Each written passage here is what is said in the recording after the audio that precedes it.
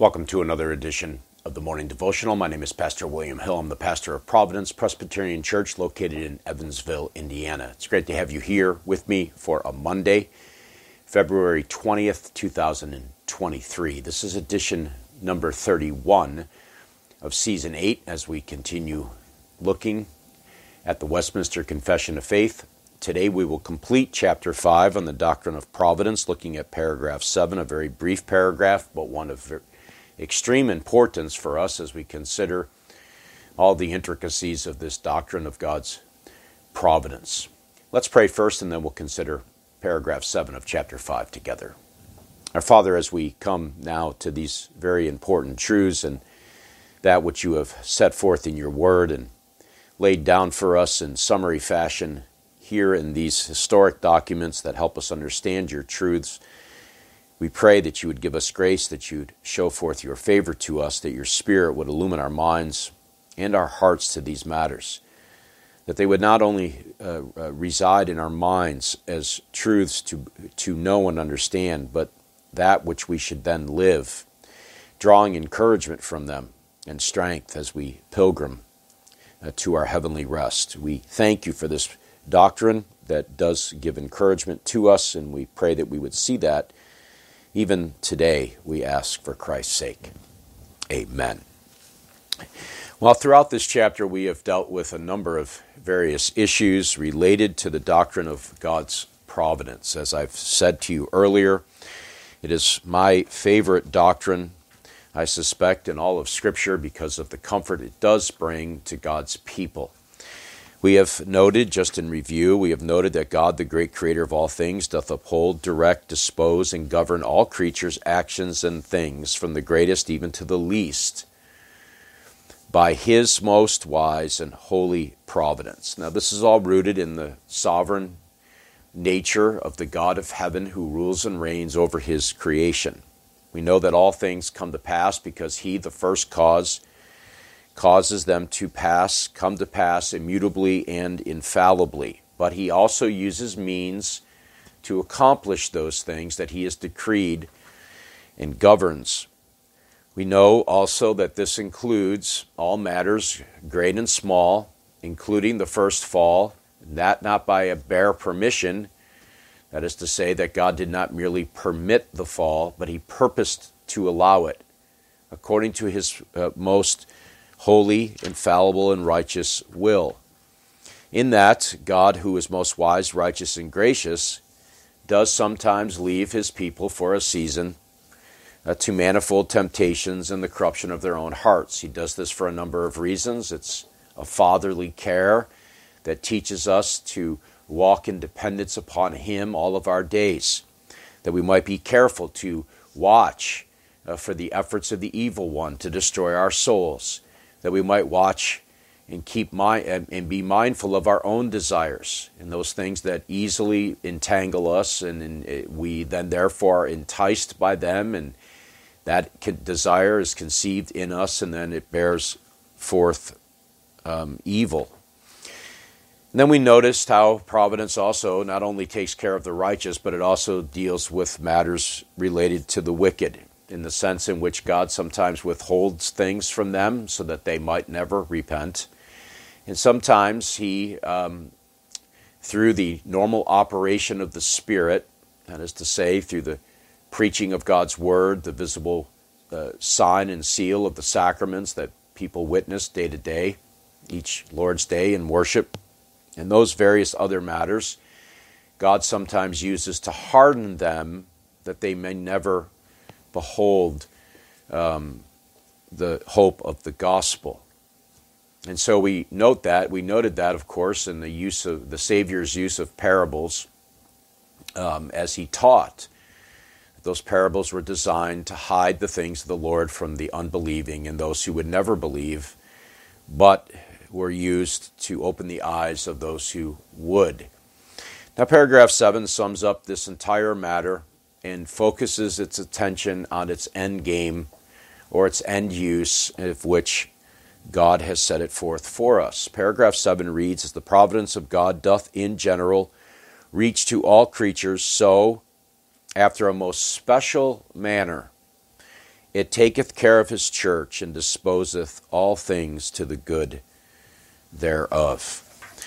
Now, I've told my congregation on numerous occasions this very truth in order to try to encourage them in their walk with Christ, and especially in times of which life is hard. There are unexpected events that occur within the life of within their lives, and to teach them, or at least to try to encourage them with the reality that all of God's acts of providence are designed for the good of the people of God, regardless of the circumstance, regardless of the degree of difficulty it may bring into one's life. All of it is designed for the good of the church. By way of hypothetical example, perhaps, if another nation were to send nuclear missiles into another nation and wreak untold damage and havoc upon the world, even that wicked and horrible act would be that which God ordered by his providence for the good of God's people. Now, the question always comes, it seems to come at this point, is how is that good for us, and in what ways does that help us? I don't know the answer to that question, and nobody really does. The fact remains that God does work all things according to the counsel of his own will, according to his own purposes for his glory, and indeed for the good of the church. Now, there's some passages in Scripture that teach us this very truth. Amos chapter 9 and verses 8 and 9, "Behold, the eyes of the Lord God are upon the sinful kingdom, and I will destroy it from the surface of the ground, except that I will not utterly destroy the house of Jacob, declares the Lord. For behold, I will command and shake the house of Israel among all the nations, as one shakes with a sieve, but no pebble shall fall to the earth." Now here we're taught that God in his providence will indeed judge the wicked, but he also uses the wicked to accomplish his purposes. We note that, of course, in the Exodus account, going all the way back to Exodus chapter 1, in which God overrules and reigns in matters related to the Pharaoh, to the king of Egypt, and how he set out a decree to kill the unborn, the males among them, but God preserved Moses that he might deliver a people. And so we note that in that act of wicked and evil intentions of the king of Egypt, but even going further into the very things that he did beyond that, God was using that for the good of the church of old. We note also the Isaiah the prophet in Isaiah 43, perhaps one of the most encouraging chapters in all of the Bible. The people of Israel had been languishing, and God used even the evil of the Assyrian Empire as well as the Babylonian Empire to discipline God's church of old. But even in those times, God reminds them of his favor for them. We read in Isaiah 43, "But now thus says the Lord, he who created you, O Jacob, he who formed you, O Israel, fear not, for I have redeemed you. I have called you by name, you are mine.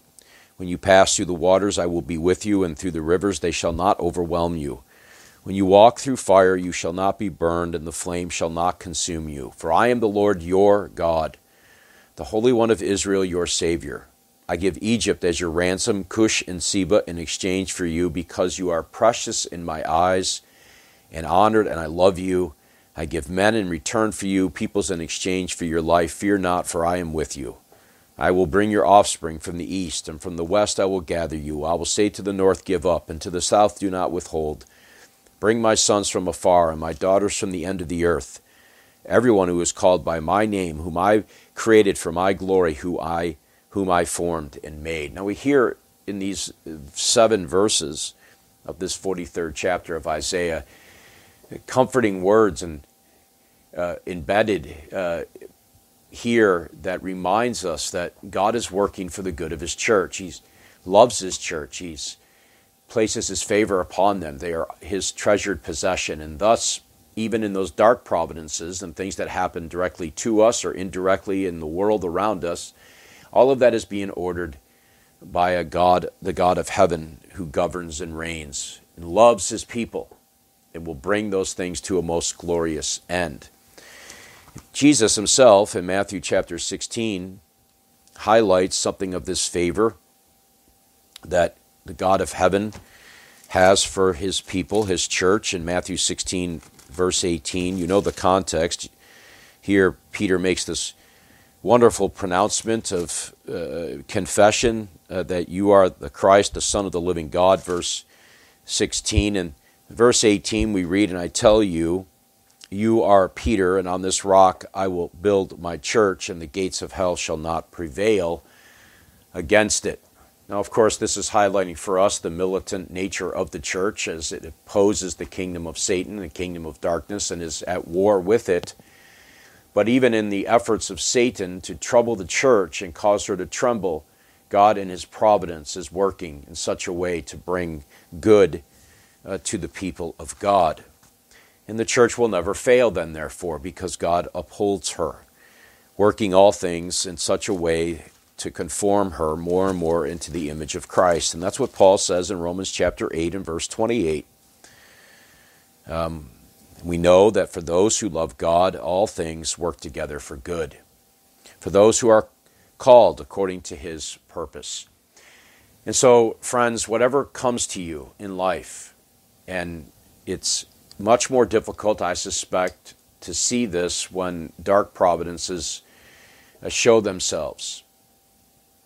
Whether it's directly into your own life, your own family, your own situation, or whether it's indirectly, as it were, outside in the world itself, whatever is occurring, whatever happens, whatever comes, is ordered by the very hand of a loving Father who places his favor upon his people. And so while it is certainly true that these things happen for the glory of God, they also happen for the good of the church, and we ought never forget that and be reminding ourselves often, especially in difficult times, that God's providence does in general reach to all creatures, and it does. But there's a special manner in which God is caring for his church and his people, and caring for you and caring for me. And so how do we react to that or respond to it? Well, we trust him. We recognize that the church will never fail. God's people can never be lost. Come what may, whatever difficulty it may be, God's providence is working for the good of his people because he has placed his eternal love upon them. It's a love that never started, and it's a love that will never end. God has loved his people from the beginning. He will love them in the end. He loves them. And so all that is happening, all that is occurring, is designed to show forth God's love to his church, but also to bring them gloriously to where he is. Well, I trust these times are helpful for you. I hope this discussion on the doctrine of providence has been somewhat edifying, beneficial as you ponder more deeply these matters. But if you have any questions or comments, you can leave me a note. The way to reach me is there before you on the screen. And so until the Tuesday edition, when we begin to look at chapter 6 and the fall of man, of sin, and the punishment thereof, this, of course, is right before God covenanting with man, and then, of course, showing us the solution to this problem, and that is Christ the mediator. May the Lord bless you. May he help you to walk with him. May you trust him in all that he does. God bless.